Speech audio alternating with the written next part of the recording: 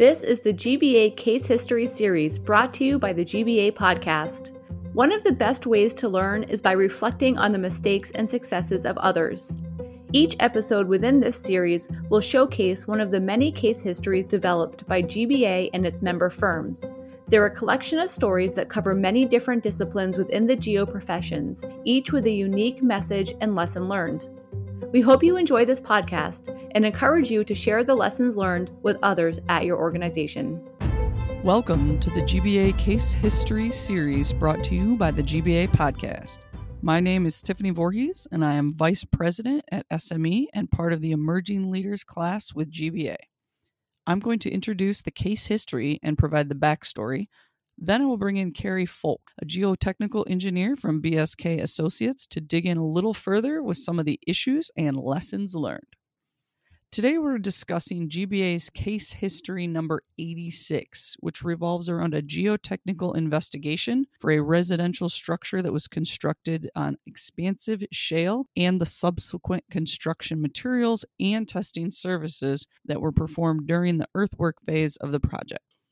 I'm not sure how I keep getting these expansive soils for my episodes, but if you find it interesting, be sure to check out episode 108 that also deals with expansive clays for another case history.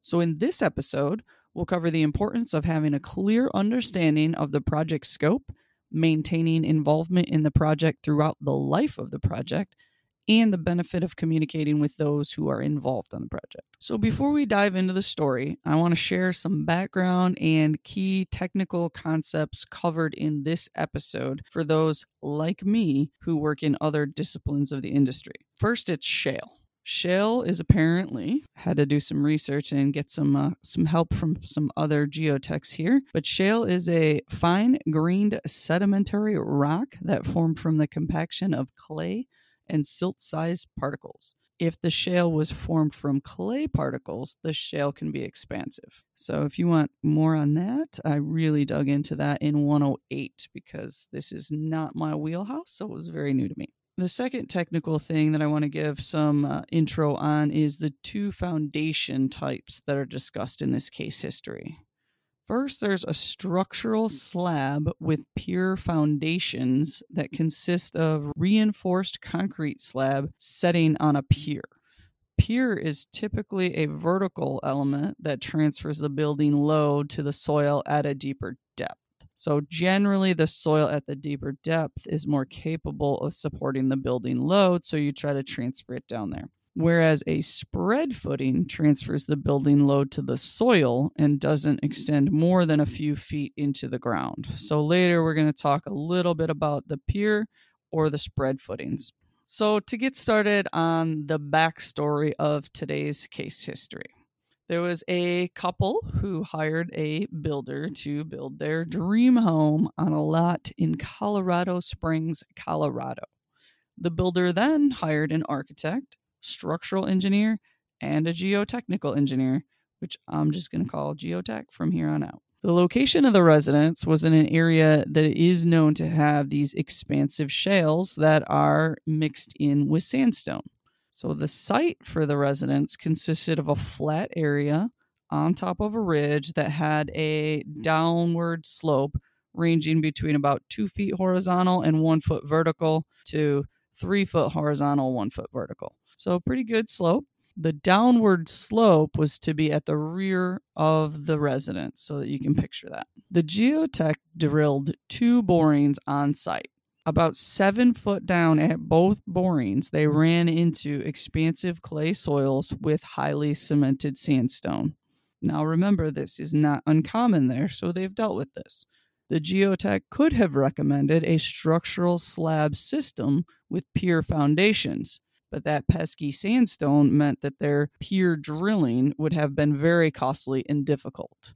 Instead, they recommended a practical solution that's commonly used in the area. It included removing 4 feet of expansive clay, then replacing it with 4 feet of compacted fill. This would then allow them to use the spread footings and have a soil base that's less susceptible to the movement. So the report that the geotech issued did give a warning that the expansive clay created the potential for movement of a slab on grade. And if movement was unacceptable, a pure and structural slab option should be used. The report also indicated that a slope stability analysis was not performed, and they recommended that one be performed once more details of the project were known. So fast forward to construction. The builder went with the remove and replace option and hired the geotech firm to perform construction observations and compaction testing. So far, so good.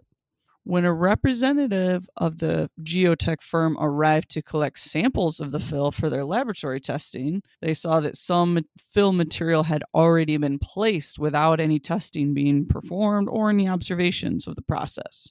They contacted the builder to stress the importance of testing all fill for compaction and obtained a sample of the exposed material. They took this sample to the lab and performed moisture density relationship and Atterberg limit testing, and the fill was classified as acceptable to use. So far, so good, and the next steps were to conduct on-site density testing. So remember, the recommendation was to remove 4 feet and replace it with acceptable and properly compacted fill. The geotech wasn't there to confirm the total depth, the placement, or the compaction. So, back to the density tests. One of the on-site density tests indicated that the material was compacted to 91% relative compaction. The requirement given by the geotechnical engineer was 95% compaction. Now, when we bring Carrie in later, we'll discuss why it's so important to be at 95% and why this seemingly small deviation matters. But at this point, the geotech contacted the builder and recommended that the builder correct the low compaction and then have it retested. So what happened next? This is where the problems come in. About 8 months after construction was complete, the home's foundation began to move. This created distress in the slab and some walls. A significant crack developed between where the house was bearing on fill materials and sandstone.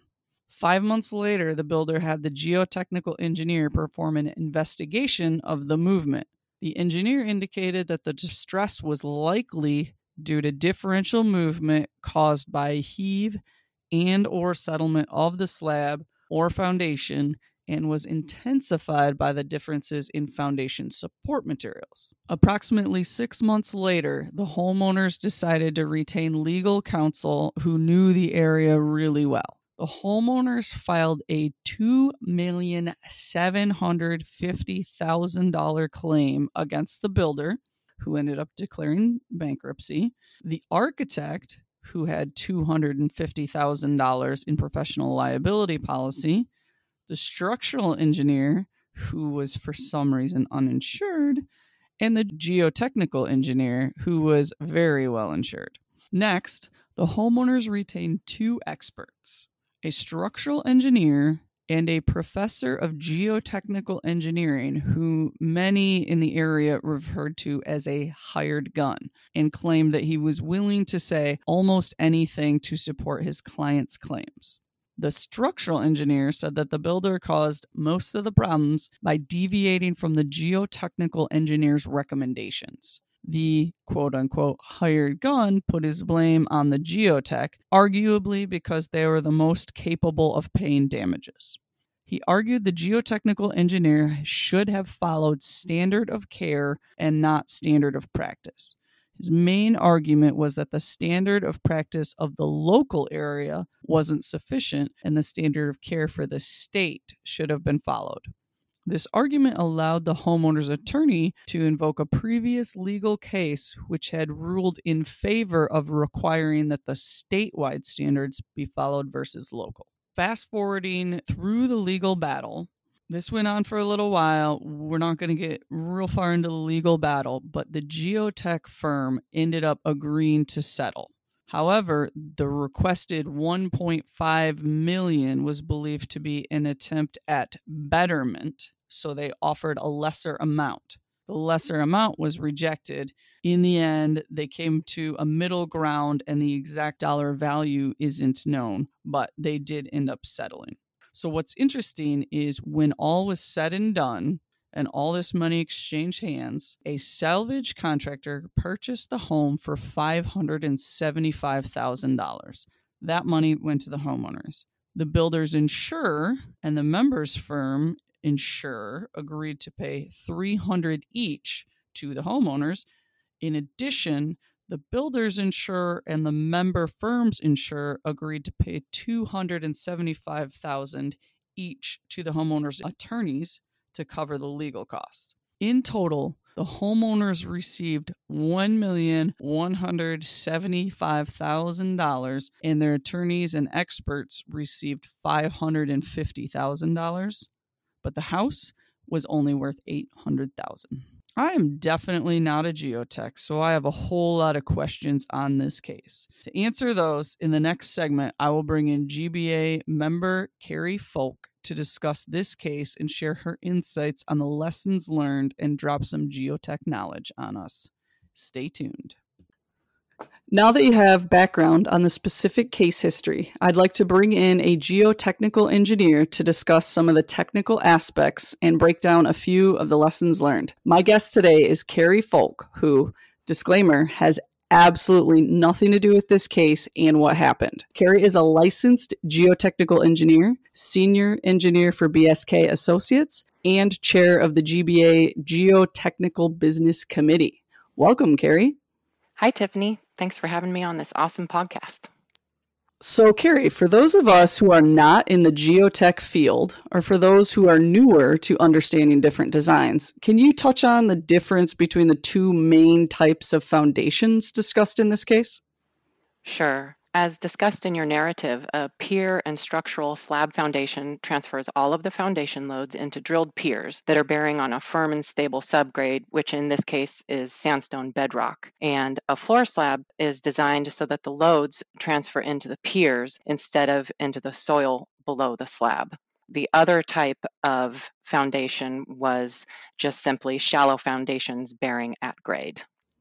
Okay, I think I'm picturing it. I always like to kind of visualize things. So would it be fair to say or describe it something like a structural deck is kind of similar to a parking deck? Basically, there's a concrete slab supported by some concrete columns, but in this particular case, the columns would all be under the ground, so you can't see them?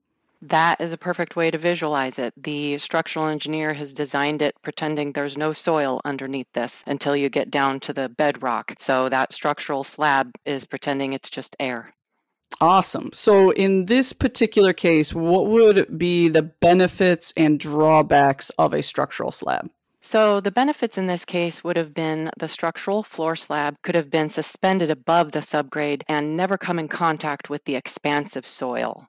The drawbacks would have been the difficulty of drilling piers into highly cemented sandstone. I think because since there was another commonly used method for this situation, that the member firm decided against the more robust, but likely much more expensive structural slab and pier recommendation, due mostly because of the construction issues with drilling in hard sandstone.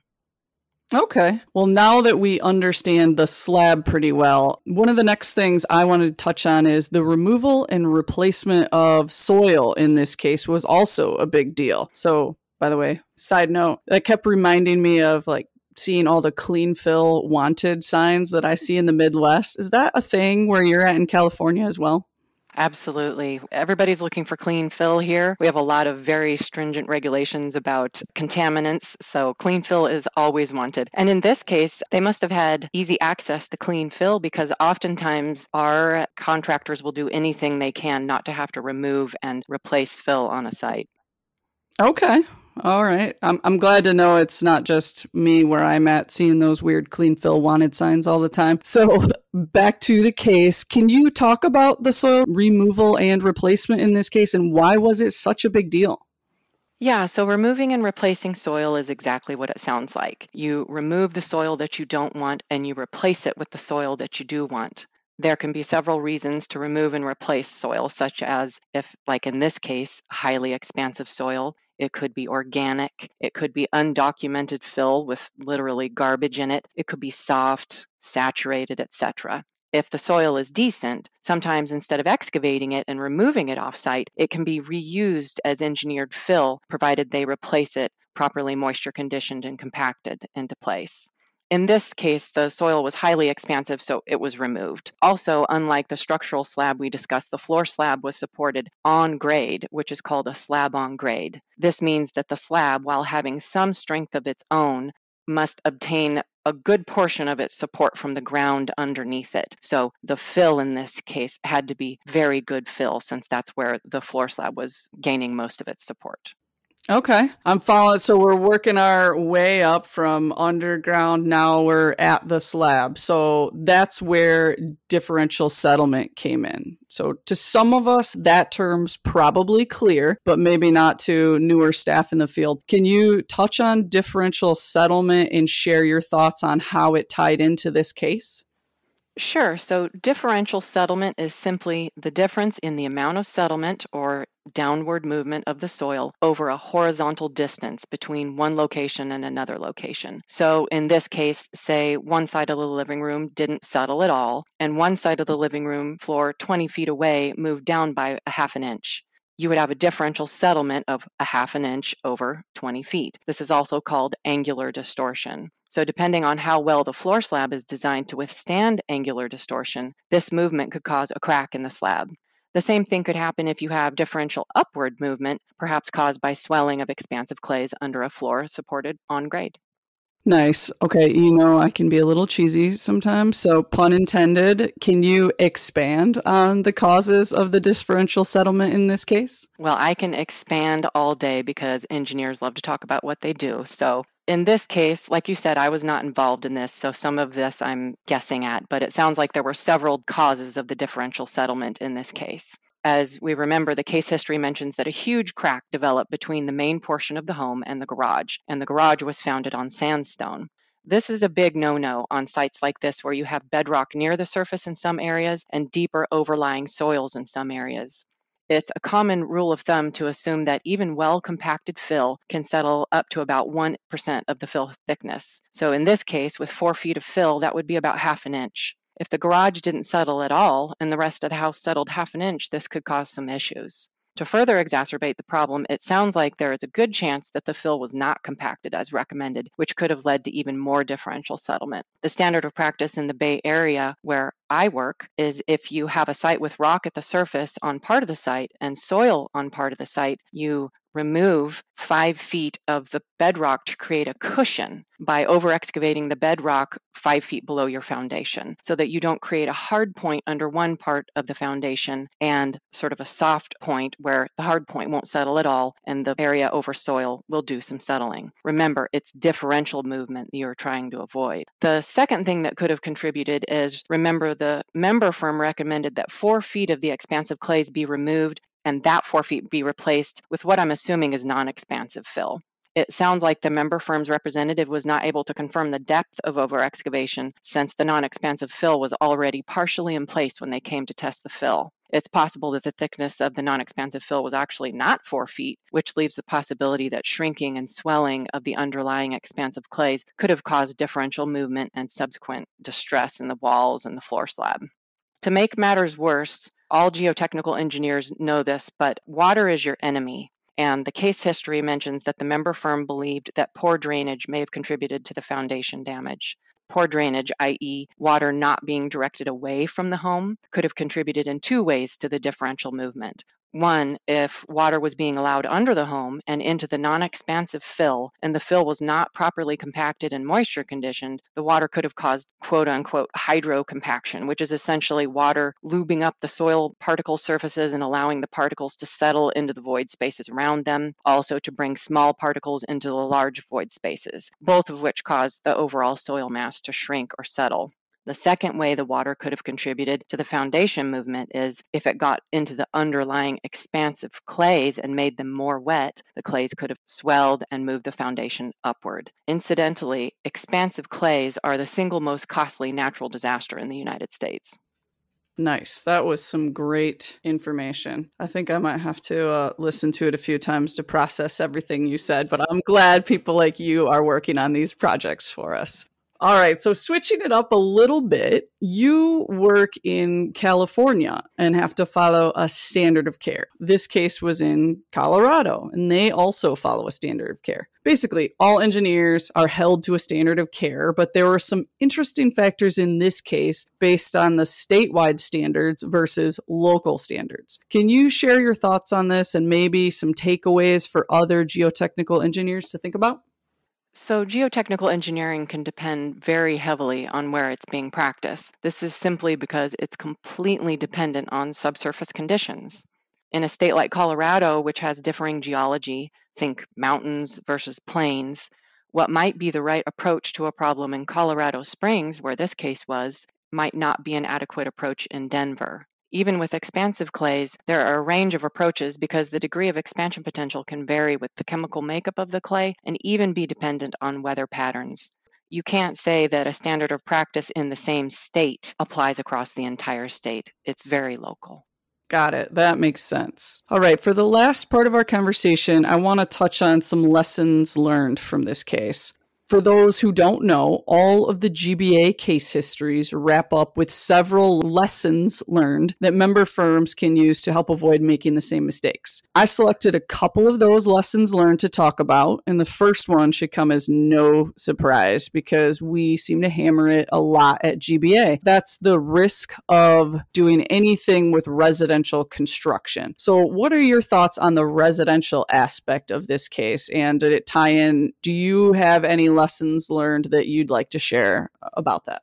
Sure. So you're right. It is common knowledge that residential construction is fairly risky. We have entire companies out here in the Bay Area that focus on residential construction because they understand the risks and they do a lot of things to mitigate the risk, whereas many companies just completely stay away from it because you have to know what you're doing. So this risk is especially true with single family residential development because often it's a small time developer who is involved and they're more prone to engage in high risk, corner cutting activities, and they view bankruptcy or being an LLC as an emergency exit. I believe LLC stands for Limited Liability Corporation, and they can just dissolve if something goes wrong. It's important to develop a scope of service that matches the risk and try not to be cheap. And that's the problem in this case. I think a lot of geotechnical engineers are thinking this is a small developer. I'm going to give them a small budget because they won't choose me if I don't. In this case, the member firm should have proposed a more comprehensive observation and compaction testing scope. So one of the next things for me was, in our business, there can be a lot of ways to address an issue and solve a problem. And it's our job to offer varying practical solutions, right? So for this case history, it sounds like the geotechnical engineer proposed two reasonable solutions based on past experience and respect for the client's budget. So let's say you're working on this project. In hindsight, how do you recommend emphasizing the importance of the foundation decision? Well, I think that the member firm probably explained the risks fairly well in their report, and they would not have provided the shallow foundation option if they didn't think it was a sound solution. They probably also had a lot of language in the report about how if the client chose the shallow foundation option, that careful construction practice along with plenty of observation and testing would have been extremely important. The problem is they didn't follow through during construction. Okay, well, that leads to one of the next questions I had for you then. The amount of testing in this case was also a big factor. Can you talk about that? What went wrong with the testing and what should have happened? Yes, I think that what really went wrong was a lack of attention on the part of the member firm. Their recommendations that were intended to save the client money put the member firm at much greater risk. Yet they didn't demand any special attention during construction and in fact treated the project in a fairly hands-off manner. If they had demanded that the contractor remove the fill that was already in place when they showed up that first day, or at least do a few potholes, which means dig down to whatever subgrade you're interested in a few areas with like a backhoe, they could have confirmed the depth of the fill and they even could have tested the compaction of the subgrade below the fill. At that time, many of the problematic items might have come to light. If everything had been done exactly to their recommendations and they had the testing and observation to prove it, they would have had a much stronger defense against the claim, and it's likely the issues would not have come up. That makes sense. I know in my world with welding inspection and things that we do, that's probably a good tie-in and reinforcement of the residential aspect, because we don't follow up all the time because we know that our industrial clients really understand what's required and they call us when it gets to that point. So you made a great point there that you got to kind of stay on top of these smaller ones more and make sure they know when to get you out there and be involved. Okay, so one weird thing in this case to me, the slope stability report, it didn't seem to be that important, but yet during, I don't think it officially became a trial, but during everything with the legal proceedings, it turned into something big. But the firm had said that they didn't do a slope stability report. So why did that turn into such a big deal later? This was an interesting case. So it sounds like the slope stability wasn't the issue at the site, but I think the member firm should have included the fees and a scope for a slope stability analysis in their proposal and made it clear that the analysis should be conducted once the home location was finalized. I assume that's why they didn't do it in the beginning, because they didn't know where the home would be with respect to the slope. But since they didn't, at a minimum, they should have followed up with their client once they learned that construction was moving forward to remind them that a slope stability analysis needed to be conducted. If the client at that point had refused, they should have written a letter stating that the stability of the site could be at risk if the slope was not analyzed very clearly. It sounds like the member firm concluded that the slope stability was not a contributing factor, but they had nothing to defend themselves with when the hired gun professor indicated that slope stability issues were part of the problem. Got it. That makes sense. Yeah, that hired gun was definitely a factor in causing a whole lot of trouble. That was pretty clear. Okay, we are to my last lesson learned, and it's another fact that GBA consistently emphasizes, and we've touched on it, but smaller project does not mean smaller risk. This seemed to be a relatively straightforward, smaller project, yet it turned into a huge issue, leading to significant costs for the member firm. Have you found this to also be true in your practice? Absolutely, and I know I'm guilty of it myself. Oftentimes, engineers tend to have a more relaxed approach towards smaller, less challenging projects. We're thinking, oh, I've done this type of project a million times. This is easy. However, it's important to remember the high risk of small projects, which is often due to limited budgets, which leads to limited investigations and limited testing and inspection. Then when things go wrong, because it's usually smaller players involved, they're going to look to the best insured participant to lay the blame, which was the case in this case history. All right. Well, Carrie, that completes my questions for this case history. And I really appreciate your time. You gave us some great insight into this and expanded on it really well. So do you have anything else you want to share with our listeners before we wrap up? Well, I think we covered it pretty well, Tiffany. The takeaway I would say is I hope this story reminds our listeners to think critically about every project, no matter what the size. Great. Thanks again. And for our listeners, this concludes our summary of Case History 86. As a reminder, all of these case histories are available free to GBA members and for a small fee to non-member firms. Please check out our show notes for links to this case history and additional educational information from GBA. We hope you enjoyed this episode of the GBA Case History series. If you like what you heard, please subscribe to the GBA podcast and leave us a review. Until next time, remember, the only real mistake is the one from which we learn nothing.